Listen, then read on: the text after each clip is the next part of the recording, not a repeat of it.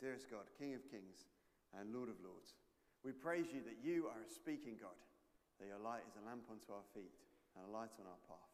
And we pray that as we come to you to hear from you this day, that you might enlighten us and lead us, that our hearts, our minds, our ears might be open, might be listening, and might be believing.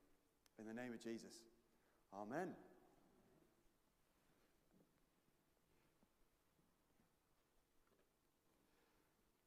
How do you know if a glass is made of glass or is made of plastic?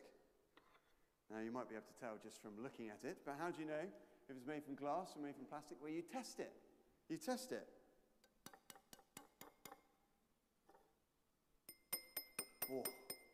Oh, that sounds better.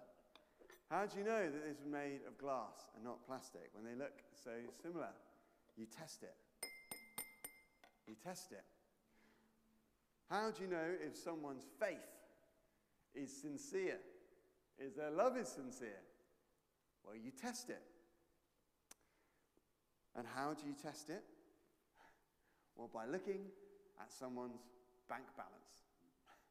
You test if love and faith is sincere by looking at someone's bank balance. And I know what you're probably thinking right now. You're thinking, Adam, we're in England. Lots of us are English. And English do not talk about money. This is just going to be cringy and it's just going to be awkward. And I hear you. I hear you. I'm definitely one of those people who like to avoid cringy and awkward conversations at any cost. And I find talking about money cringy and awkward as well. And yet, we open up God's word here in 2 Corinthians, and here is God talking about money. And he seems to do it quite a lot. So maybe I need to get better at it. Or maybe you're sat there thinking, no, Adam, a whole reading about generosity and giving and money, and you're talking about money and faith. Sincerity as faith is checking a bank balance. Or you may be thinking, well, I'm just looking into Christian things. I don't really know what I think about Jesus, but I've heard that the church is obsessed with getting my money. And this just proves it, doesn't it? There you are up there talking about money. Typical. Absolutely typical. The church can sometimes seem obsessed by money. That is true. But fear not. This is the first time, and I've been at Christchurch 2.5 years, where we've really had a sermon so directly on giving. And we've really got there because we're working our way through 2 Corinthians. We had started it last term. We took a break for Christmas, and so we've started it again. And as we look here at 2 Corinthians chapter 8, well, you test the sincerity of someone's faith by looking at their bank balance. And let me demonstrate that. Let's keep our Bibles open. So chapter 8, verses 1 to 5, Paul starts off by giving us an example of the Macedonians. He wants to encourage this early church in Corinth. Look at the Macedonians. And if they were to look at the Macedonian church, well, it's quite an example of people who are giving generously. Because these people are extremely poor. They're undergoing severe trials, but they're overflowing with joy. And they actually begged Paul. They begged him for a chance to give. When was the last time you begged for a chance to give? When was the last time you did that? And here we have this Macedonian church begging for a chance to give. And the question might be, well, what is Paul requiring the Corinthians to give to? What a Macedonian church is giving to? Well, there is a financial sort of difficulty in Jerusalem, where the early church was established, and Christians there are in great poverty and great need. And so Paul has been going around these early churches, which he established, asking them to give to those Christians in Jerusalem. So that's who they're giving to. But Paul has an interestingly powerful explanation for that Macedonian attitude towards giving. Look down at verse 5. And they did not do as we expected, but they gave themselves first to the Lord and then to us, in keeping with God's will. Why did the Macedonian church give? Why did they beg to give? Because they're giving themselves first to the Lord. And Paul urges the Corinthians will follow suit, do the same, follow in that mighty example. Now, the Corinthian church has had many problems, as we've seen as we've been going to Corinthians last term, but they're still beloved brothers and sisters, and they're a church which actually in many ways are excelling. They're excelling in faith. They're excelling in speech. They're excelling in knowledge. And now Paul urges them, will complete the task, excel in the grace of giving. It's almost like faith, speech, knowledge are ingredients. They're ingredients which create something else. Like egg, sugar, and flour creates a faith. Egg, sugar, and flour, okay, a cake, sorry. Faith, speech, and knowledge creates a person who is willing to give, who is willing to love the other greater than the self. And as I was pondering on these words in Corinthians 2, well, they reminded me of words which Paul has already said in Corinthians 1. If I have a faith that can move mountains, but I do not have love, I am nothing. I am nothing. Importantly, as we look here, Paul is urging this Corinthian church to give, but he is not commanding them to give. And we see that in verse 8. I am not commanding you, but I want to test the sincerity of your love by comparing it with the earnestness of others. Look at the Macedonian church, he's saying. Look at them. They're poor. They're poor. They're under trial, and yet they begged to give. Look at your bank balance, Corinthian church. Are you sincere? He's testing them. Is this a sincere faith or not?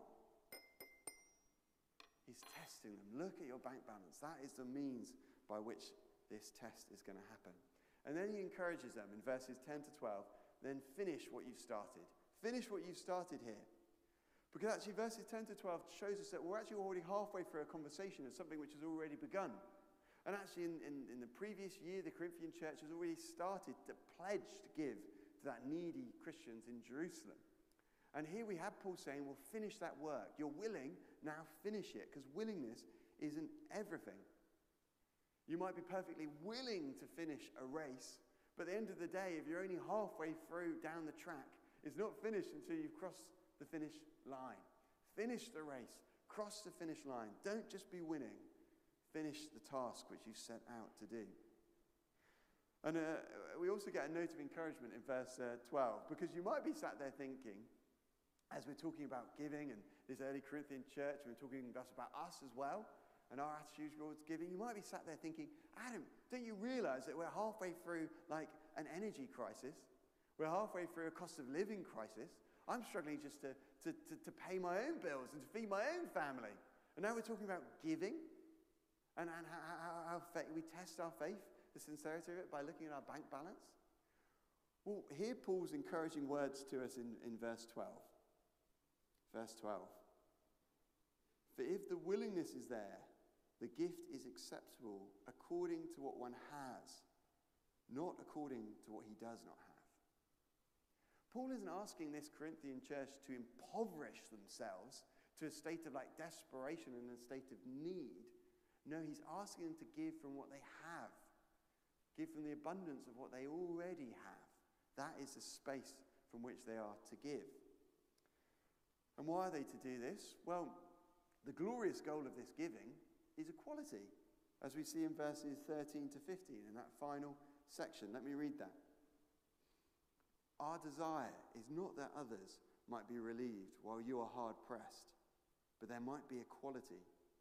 At the present time, your plenty will supply what they need, so that in turn their plenty will supply what you need. Then there will be equality. As it is written, he who gathered much did not have too much, and he who gathered little did not have too little. That quote there we have at the end, he who gathered much did not have too much, and he who gathered little did not have too little, that's actually a quote from the Old Testament, from Exodus. That is a quote from the story of the people as they're walking through the wilderness. And the Israelites are walking through the wilderness, they've been saved from Egypt, and God is leading them to the promised land, and they're hungry. They're hungry, and so God pours down the bread of heaven, pours down upon them. Manna pours down upon them, and each and every person has what they need. No one has too much, no one has too little. Everyone has what they need. Equality has always been the name of the game in the people of God. And this is the equality which Paul is wanting from this Corinthian church, to see the needy. And this makes perfect sense, doesn't it? Because this is what salvation does. When you come to the Lord Jesus Christ, acknowledge him as Saviour and Lord, it creates a spiritual realignment within each of us. Suddenly it is the Lord God who we love with all our hearts and minds and bodies and souls. And it is our neighbours who we love more than ourselves. As we come to Jesus, he changes our loves so that we love God and we love neighbour more than we love self. And so it makes sense that as we're loving God and neighbour more than self, that this will create the most beautiful society, the most beautiful world, a world of that financial equality, a world where the needy are cared for, are looked after. And why is this done? So that in the Corinthians' turn, when they are needy, they might be looked after as well. What is the main point from 2 Corinthians 8, verses 1 to 15? What is God saying to us here today? The sincerity of our faith is seen in our bank balance. The sincerity of our faith is seen in our bank balance. That's what God is saying to us here today in Sidcup. And that should make us stop and pause and think. What does my bank balance, what does it say about me? As God looks at Adam Curtis's bank balance, what does it say about Adam Curtis? What does it say about me? What does it say about my faith? What does it say about my love?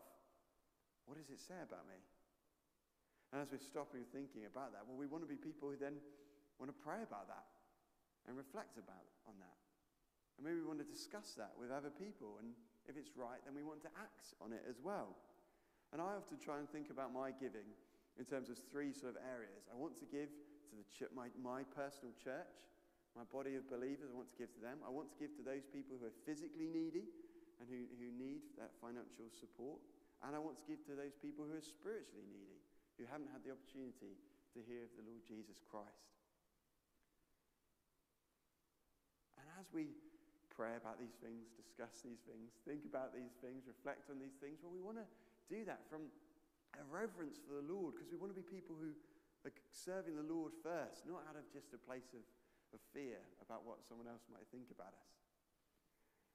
And as I've been thinking about 2 Corinthians chapter 8, and thinking, well, what does my bank balance have to say about me? I've been very struck that as a single man, no one knows what I spend money on. Not anyone knows what I spend money on. Reality is probably for most couples, they probably have an understanding of what the other person spends money on, but no one knows what I spend money on. And it has made me think, well, maybe I need to actually go to some trusted friends and just be honest and be like, okay, look, this is what I'm spending money on. Do you think that's wise? Do you think that's unwise? Is that generous? Is that selfish? Just ask people those sort of searching sort of questions. And as I'm honest about this up here, part of me doesn't want to be honest about that, because I'm actually quite like the fact that no one knows what I spend my money on. And I can just sort of live in secrecy in that regard. But our bank balance shows the sincerity of our faith and of our love. And actually, God hasn't made us to walk this path alone. He's made us to do this in community. And so we should lean on other people and just ask other people as well. People we trust. It doesn't have to be put on Facebook or anything silly like that. People we trust, people we know. See what they have to think.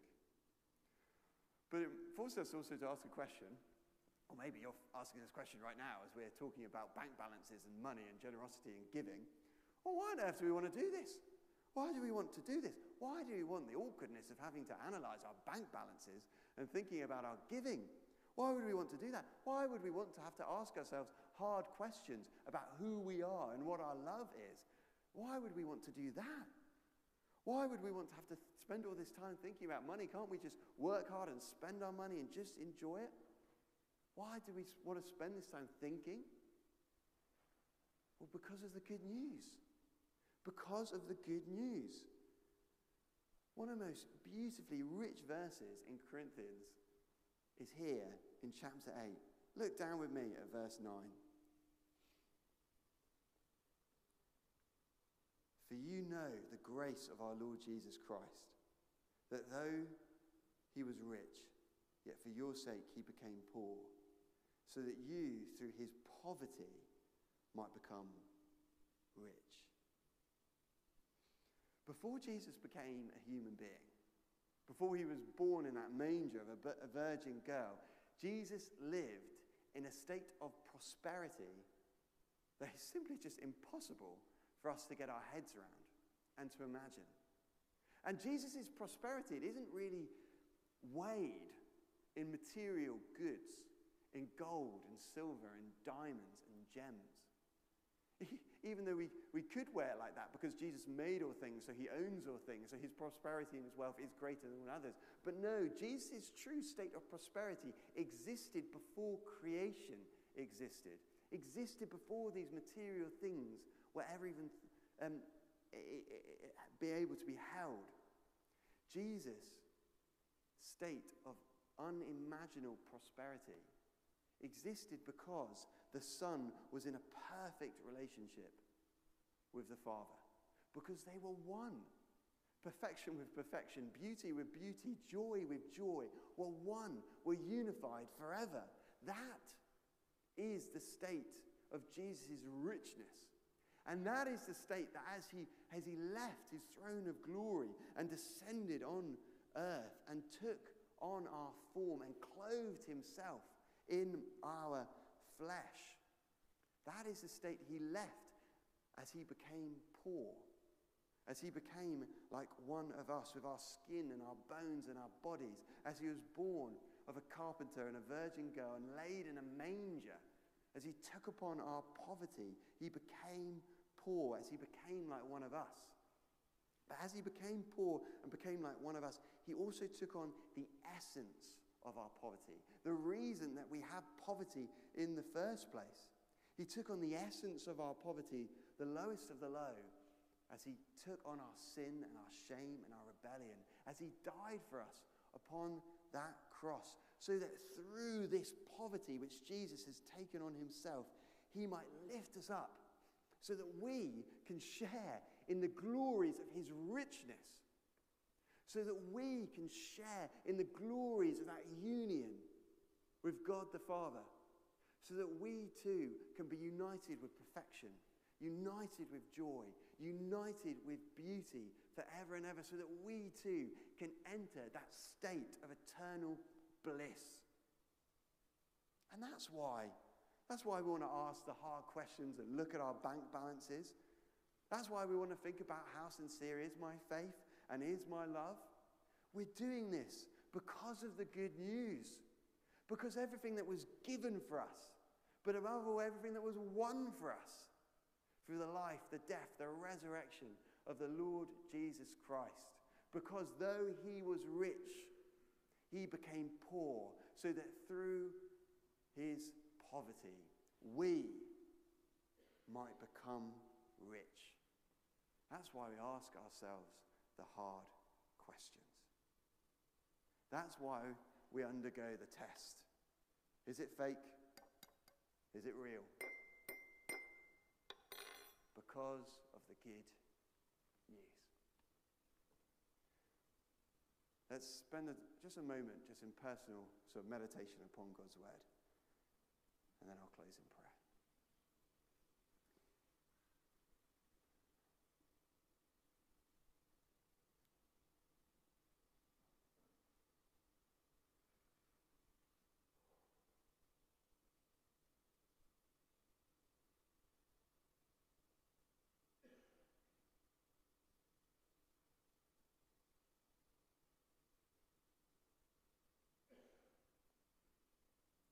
For you know the grace of our Lord Jesus Christ, that though he was rich, yet for your sake he became poor, so that you, through his poverty, might become rich.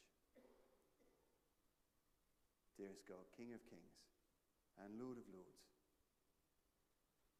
we thank you for your word,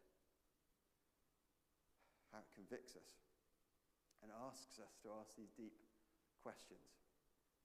And we ask and pray, Father God, will you help us to be a collective, as a community, as a church, thinking these things through deeply, but also as individuals. What do our bank balances say about us? What do they say about our love? What do they say about our faith? Help us to be prayers and talkers and reflecting on these things, and help us to act as well, and to move forwards and onwards. And help us always to do this by the power and motivation of all that has been won and achieved for us in the name of the Lord Jesus Christ. And we ask this in Jesus' beautiful name.